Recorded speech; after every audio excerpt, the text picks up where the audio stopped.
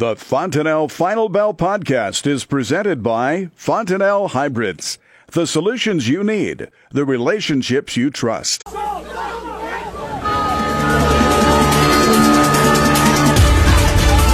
It's time for the Fontanelle Final Bell on the Rural Radio Network. I'm Clay Patton in for Susan Littlefield today. And as we start, we're joined with Mike Zuzolo of Global Commodity Analytics. Mike, thank you for joining us. But before we get started, I want to say a big thank you to all of our men and women who have served in uniform. Thank you and a happy Veterans Day. And Mike, pretty interesting picture. If you follow Mike on Twitter, you've got to go check it out. So Mike, tell us a little bit more about your family history there. Well, I come from a pretty long line of vets. Oldest brother, dad, grandfather, father-in-law, a lot of World War II vets. I was one of the later of the kids in our family, but Dad served in World War II in the Navy, and my wife's father served in the Army in Korea.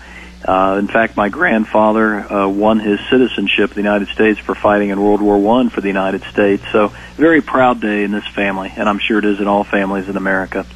What a great day. Now, Mike, let's switch over and talk about trade. What a run-up here in wheat today. But before we really start breaking down our broader commodities, let's talk about that U.S. dollar index, a 17-month high today.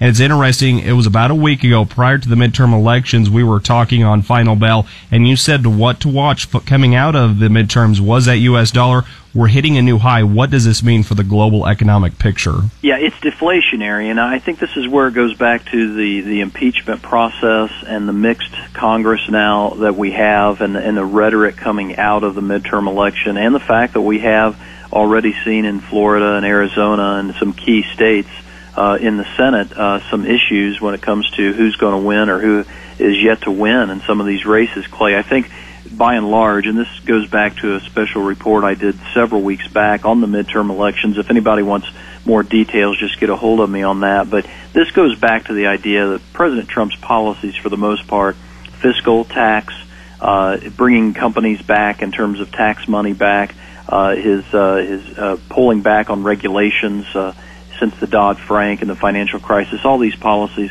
have been inflationary, and even some of his sanctions policies when it comes to the Middle East and cutting out crude oil from Iran or Russia or some key areas in the Middle East, that too drove crude oil prices higher, and that too could be considered inflationary. The more you pull away from President Trump's, the more you pull away, his policies I should say, the more you pull away from the inflationary bias in the dollar.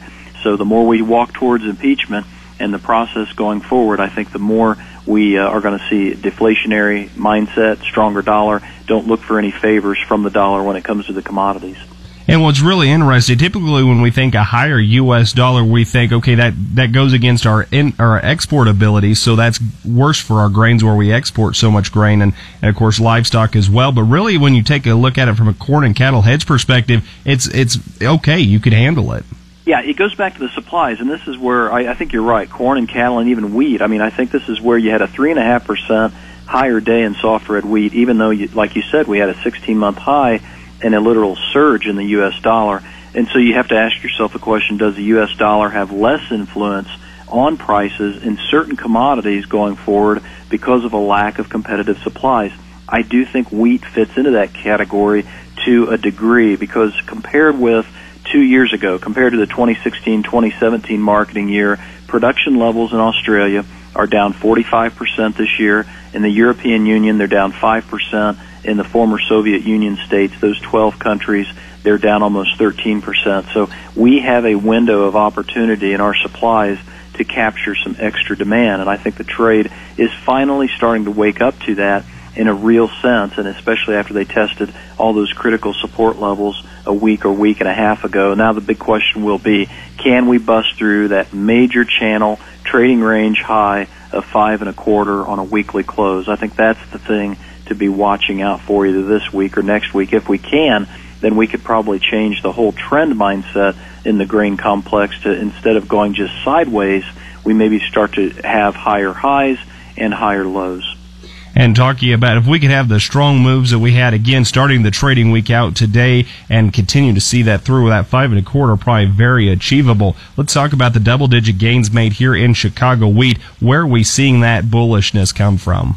Yeah, I think the export mindset, I think also, Clay, you're probably looking at a situation where we're dialing in some more crop progress problems. In other words, some more winter wheat planting problems because of the fact that we had some snows and some pretty inclement weather over the last week. I just came back from north of Wichita, Kansas, at the Kansas Beef Convention, and we talked about that a lot in terms of farmers and ranchers from Oklahoma and central and west Kansas, and even the panhandle of Texas. Some of the people I talked to were telling me they still haven't gotten their wheat in the ground, and it's really maybe going to be a significant impact on the overall plantings when it comes to the hard red wheat. So if you're listening right now and you heard what I just said, then it would make sense to me that the hard red wheat would start to pick up some support with the soft red wheat. And it's interesting today that hard red, soft red spread went to its 2018 low of negative 26 cents. So we've got a major discount in the hard red wheat. I would hope that we would start to see that reverse itself and give us some extra support from the hard red wheat, because the soft red can't do it by itself with the strengthening dollar, in my opinion. Another quick question when it comes to supply, black seaweed. Everybody's been kind of, okay, when are they actually going to start dwindling on supply? And let us know that Russia's come out twice and started to say they might curb exports. Then they backtrack on that, so any type of gains made are quickly erased. Going into 2019, will we finally start to see maybe the Black Sea back off there? I think we already have, Clay, but they're playing it very wisely. They don't want to sell any more cheap wheat into the export market, and so if the wheat drops in price to a certain level, I think they start talking up the idea they're going to limit exports. So I think exports are out there for Russia and for Ukraine, but at the right price right now instead of just giving it away. And I think that's how they feel at this stage, and the last 3 weeks of rhetoric kind of point me in that direction. A lot of grain talk stuff, livestock coming up on the Fontenelle Final Bell on the Rural Radio Network. We're talking with Mike Zuzolo of Global Commodity Analytics here on a great Veterans Day. Again, a big thank you to all those men and women in service and those who have served.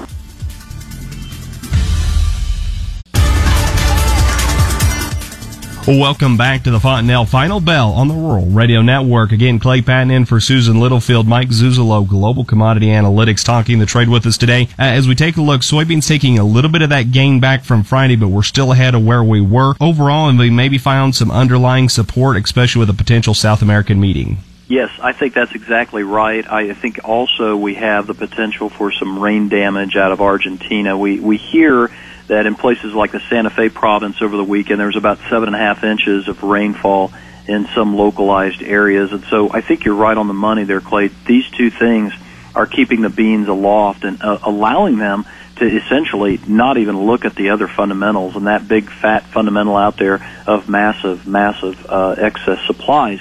And I say massive because we are really close to 1 billion bushels. I don't think we'll end up being at 955. I think we will trim that carryover level in the January report some, but it's still going to be massive, and we've got a lot of producers holding. In fact, I think it was Bloomberg that had a big story on the amount of plastic bags being used across the country, whether it's in Illinois or North Dakota, and one, I think, elevator in North Dakota in particular is looking at, I think, handling 2 million bushels of crops in plastic bags, whereas last year they did about 400,000 bushels. This is one of these things where I think the beans and the crush margin and the meal are probably going to create an environment where we're going to go back down and test support. So quite frankly, I'm in a hedging mindset this week. If I can get up to and above that 935 level in NOV 19 beans, I'd want to get some hedges in place again and continue to scale up sell if I get opportunities to. Soybeans very dependent on politics and global politics between the U.S. and China. In our first segment, we talked about coming out of the midterm elections, what that's kind of doing. U.S. dollar wanting to show maybe a little bit deflationary, and it's kind of in the mindset, what will a split Congress do with the Trump administration? Does President Trump, has he lost some of his negotiating abilities now with a split Congress?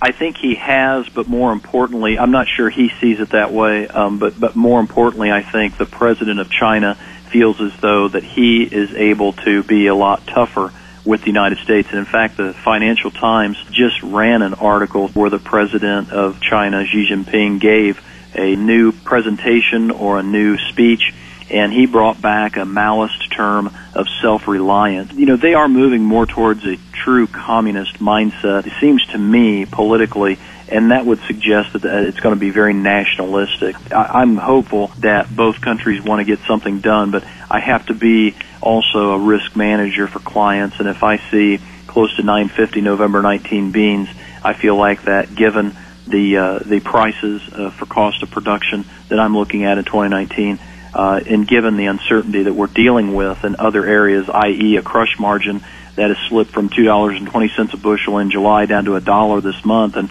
is nearing its 2018 lows, these kind of fundamentals are not going to go away very quickly along with those big supplies.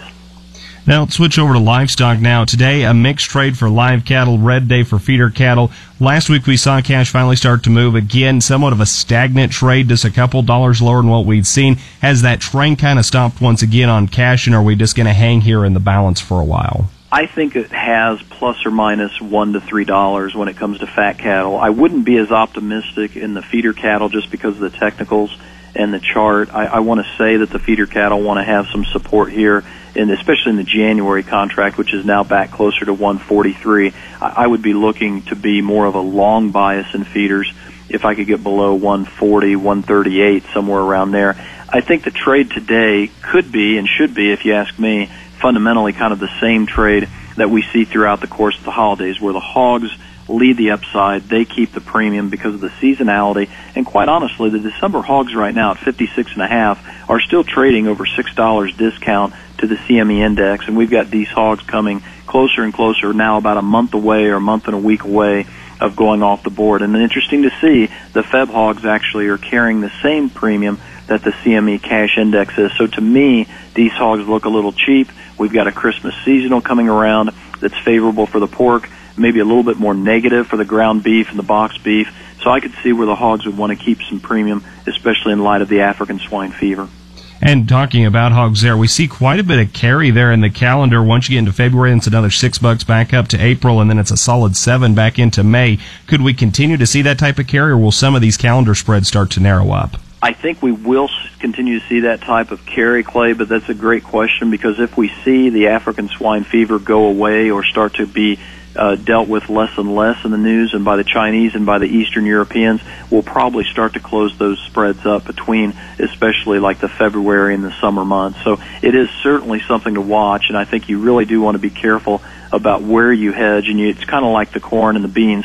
You want to sell the carry. You want to sell the premium, because if you can lock in a profit, it's a profit no matter what happens, whether the market goes against you after you hedge or after you hedge, or it goes in your favor. If it was a profit once, it's still a profit. Again, we've been talking with Mike Zuzolo, Global Commodity Analytics. If you like what Mike's talked about and you want a 2-week free trial, mention the Rural Radio Network when you visit his website, globalanalytics.biz. That's globalanalytics.biz. This is the Fontenelle Final Bell on the Rural Radio Network.